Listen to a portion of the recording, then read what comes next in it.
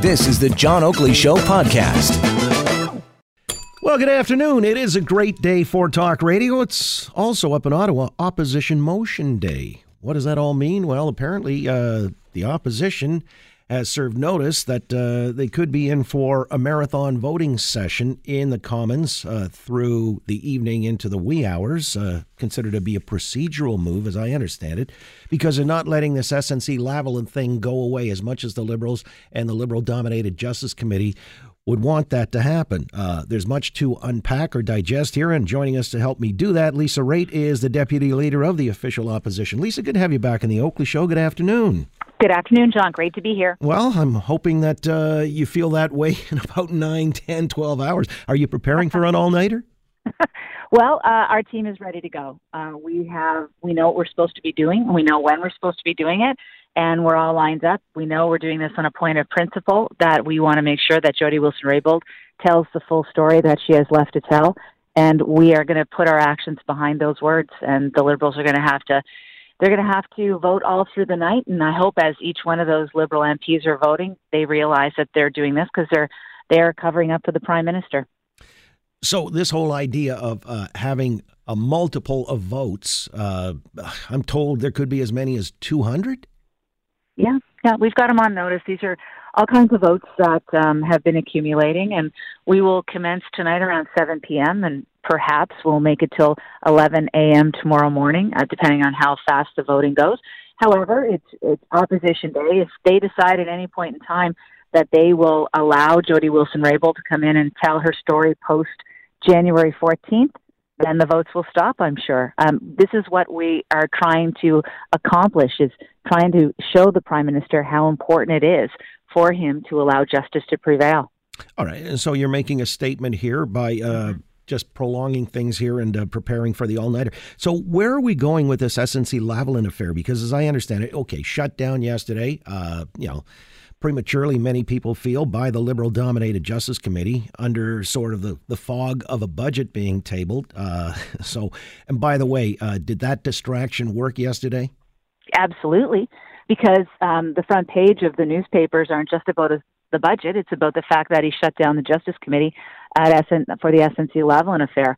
And we just want to make sure Canadians know that this is still something that is first and foremost in our mind, and we'll get to the bottom of it. But, there are more developments today, John, that just happened in question period.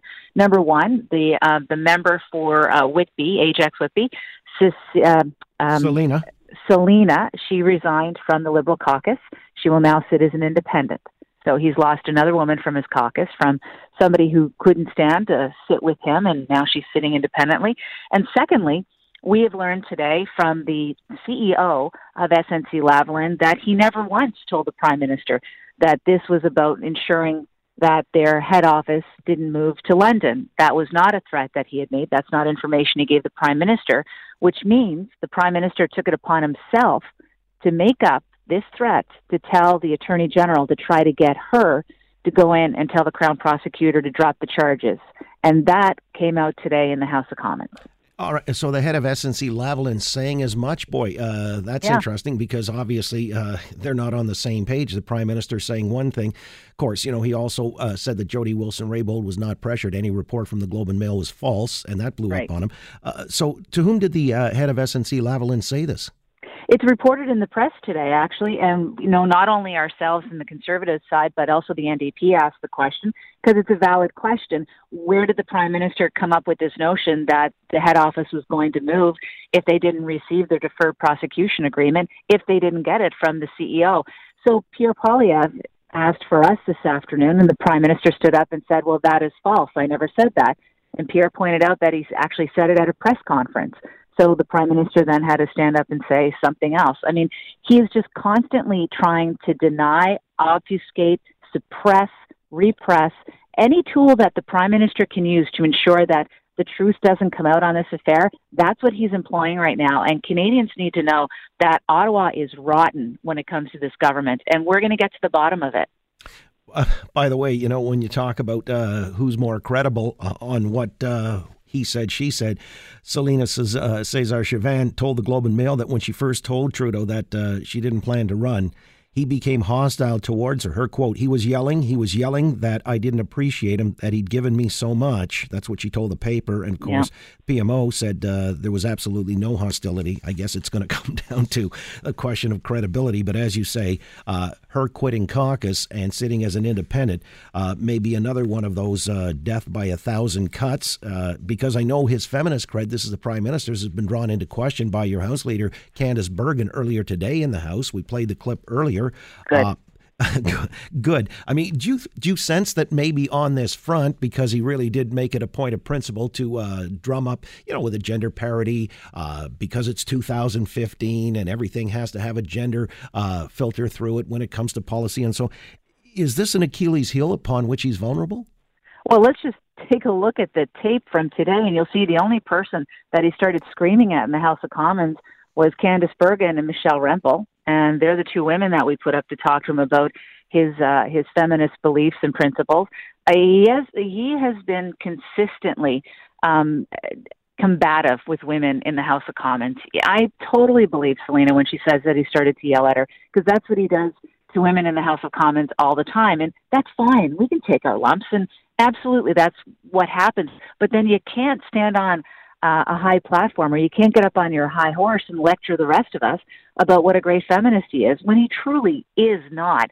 So we've confronted him in the House about this, and his reaction is to yell at us. I won't keep you much longer because we've got a statement from Doug Ford on this matter of the Integrity Commissioner, finding that he didn't have any direct involvement in the appointment of Ron Taverner at that time to the commissioner's role in the OPP. But before we get to that, I'm kind of curious then finally where the SNC Lavalin affair is going, because I understand there are other avenues availed to you.